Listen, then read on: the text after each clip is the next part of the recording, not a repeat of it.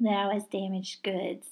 And so I just kind of wanted to encourage anybody out there who's gone through a divorce, who's gone through any type of abuse, that you are worth more.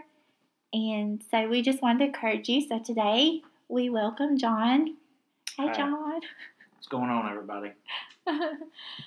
So, what was it like for you, John, when we first met? And I would say like terrible things. Like I'm really embarrassed and ashamed by it now, but I know that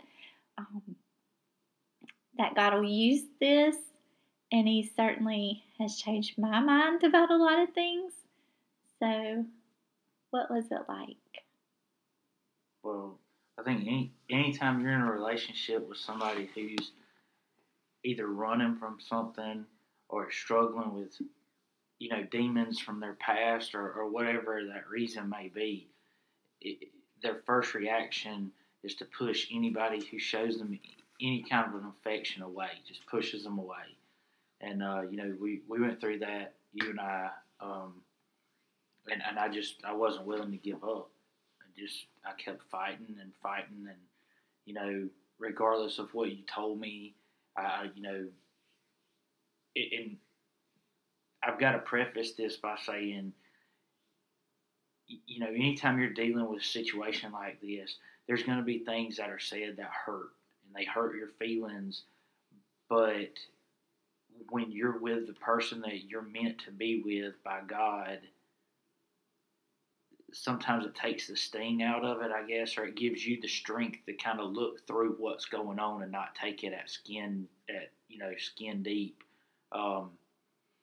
Because I mean, there were times that she would struggle with things that I had no clue. I had no answer for. I had never experienced it in my life. I didn't know.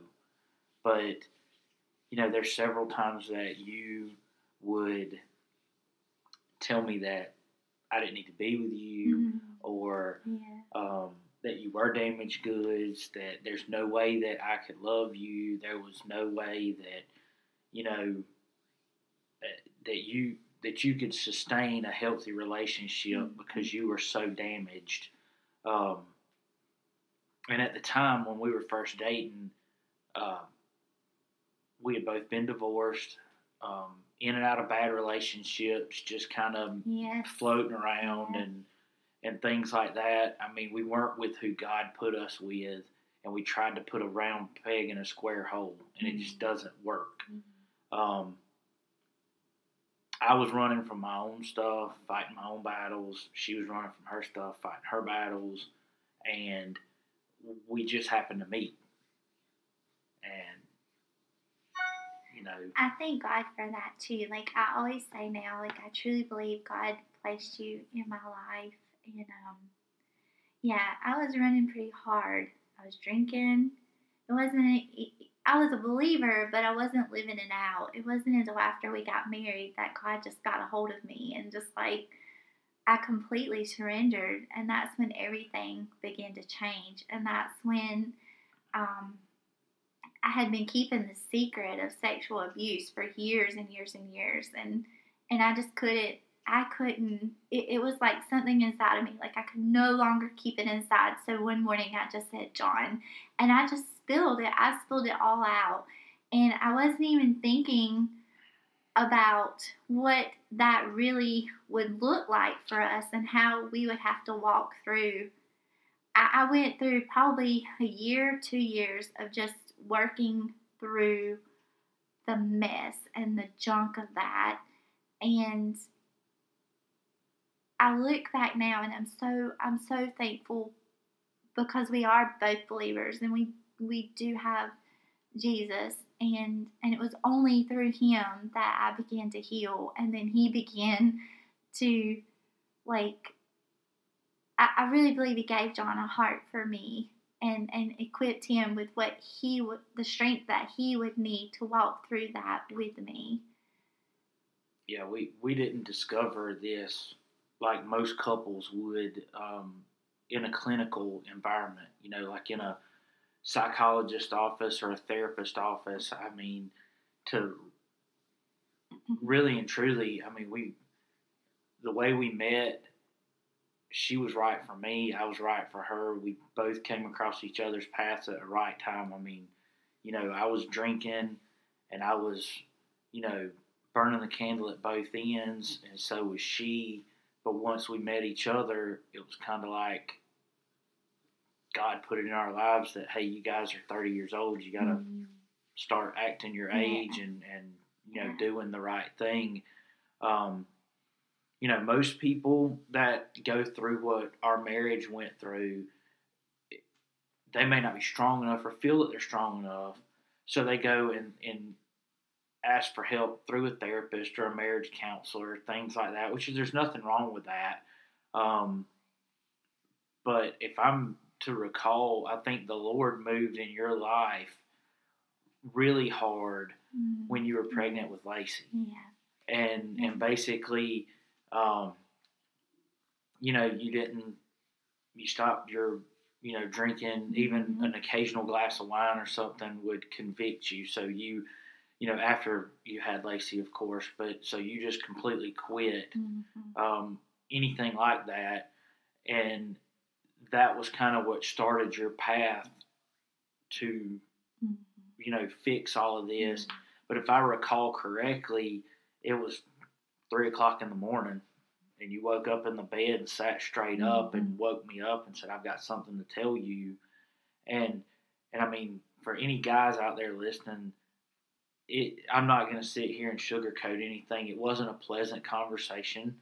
I love my wife, and therefore I've always had her side. I've always had her back in this.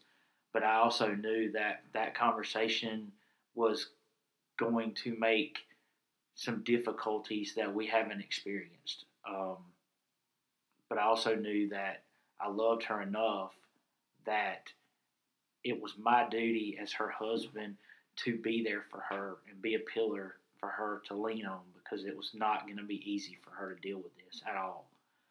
For the most part, I didn't push her. I didn't ask questions. I had a lot of anger toward her aggressors. I harbored for a long time, and it was hard. It was very difficult because you see your wife hurting, and your natural instinct as a husband or a man for it in general is to, and being from where we're from, the natural instinct is I'm going to go beat them up, because that's just kind of what we do. But you also understand that there's nothing you can do, that God has to come in and fix the situation, that it's out of man's control. Like, you can talk to all the therapists you want, you can talk to all the psychologists you want, and the one thing that I'm very, very proud of you for is that you didn't turn to antidepressants or medical, medicinal stuff. You basically went to God and gave it all to Him, and He, not saying that it's an overnight fix, but He worked it through with you to the point where you could function and you could start a path of healing. Yes, it's definitely been a process, and we're going on 13 years of marriage. It's still a process. It's still working through.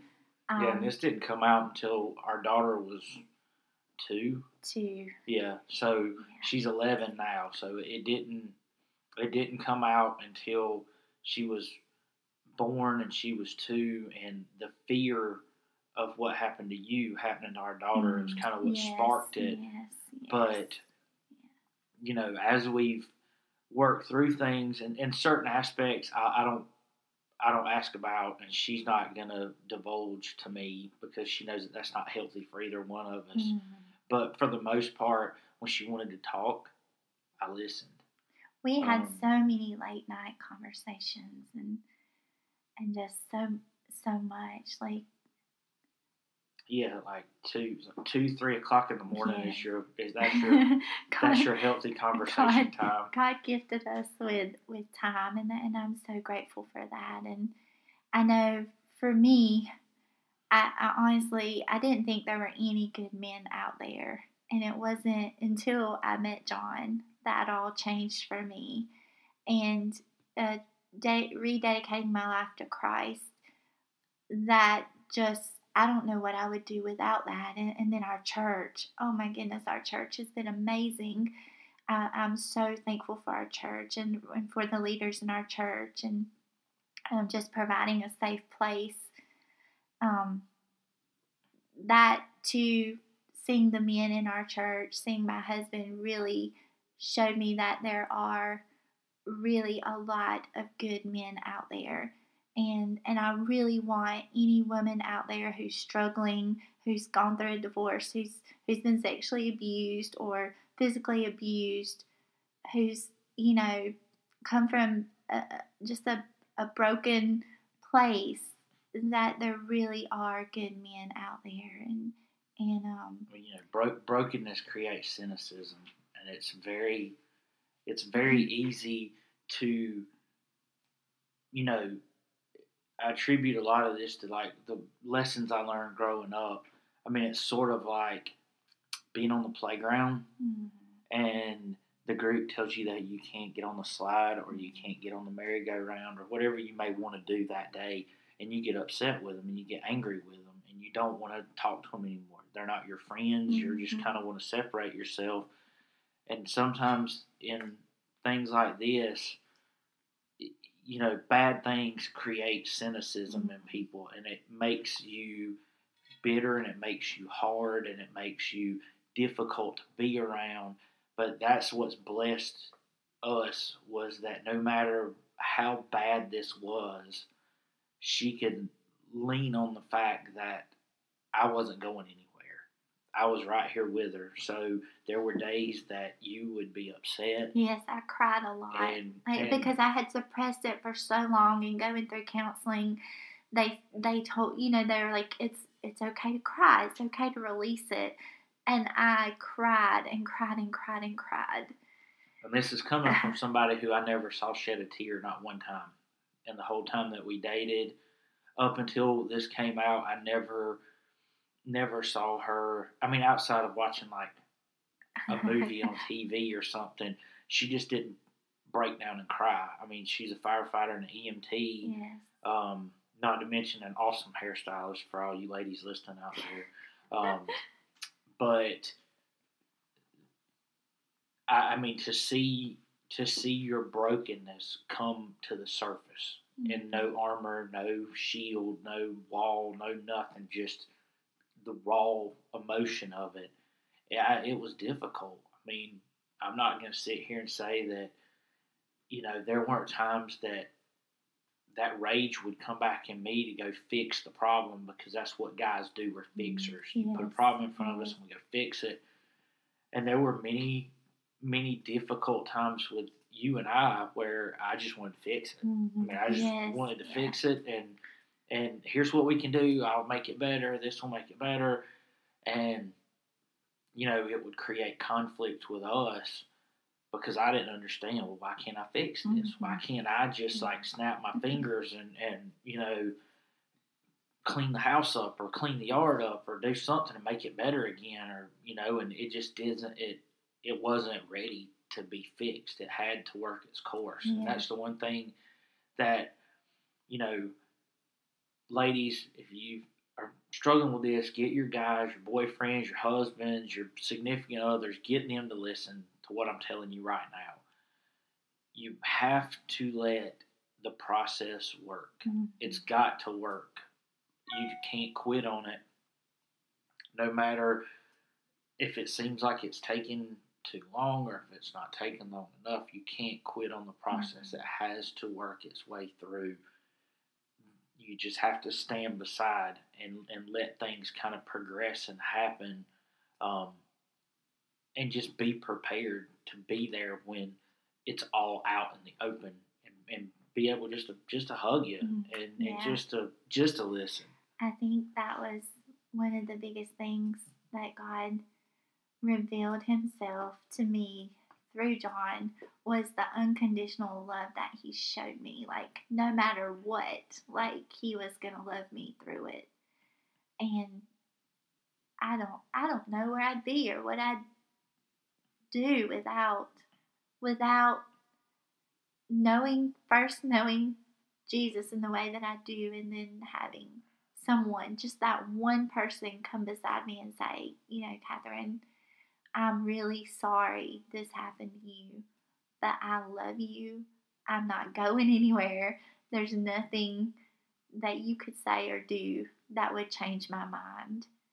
And now we have like our 11-year-old daughter, and I'm filled with so much hope and just excitement to watch her grow and to see her grow and to be there for her. And I want to say something to anyone out there who has been sexually abused and who believes like that you're damaged. You are not damaged goods, and you're not broken. And there are people out there who love you and who care about you. And it's not easy. It takes work. It takes, a process, but don't give up. And I want to read this verse to you. I was picking out words for 2019, and my word for 19, I actually have two words: love and enough. And then my husband actually shared this verse with me the other night. Now tell him the truth. It was inadvertent. Yeah, it was. We She's were giving out. me more credit than I actually deserve. We were out shopping, and he found these little. I don't even know what you call them. They go in your cup holders in your vehicle, but they absorb the moisture. We were actually in Gatlinburg, and we were shopping. There's a couple of Christian stores that I like to go into there, and he found these. They had the Jeep, because I drive a Jeep, and it had a cross on the back of the tire, and he's like, hey, these would be awesome. And so I was like, yes, I'll take them.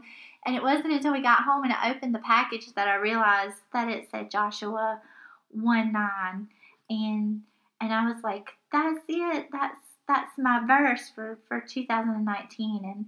And so I read it, and so I want to share it with you now. Joshua 1:9, NIV. Have I not commanded you? Be strong and courageous. Do not be afraid. Do not be discouraged, for the Lord your God will be with you wherever you go. Be strong, be courageous in your story. This is our story. This is what makes us who we are. I know everyone's looks different, but this is us. This is who we are. And for anyone out there, just be strong and be courageous in your story.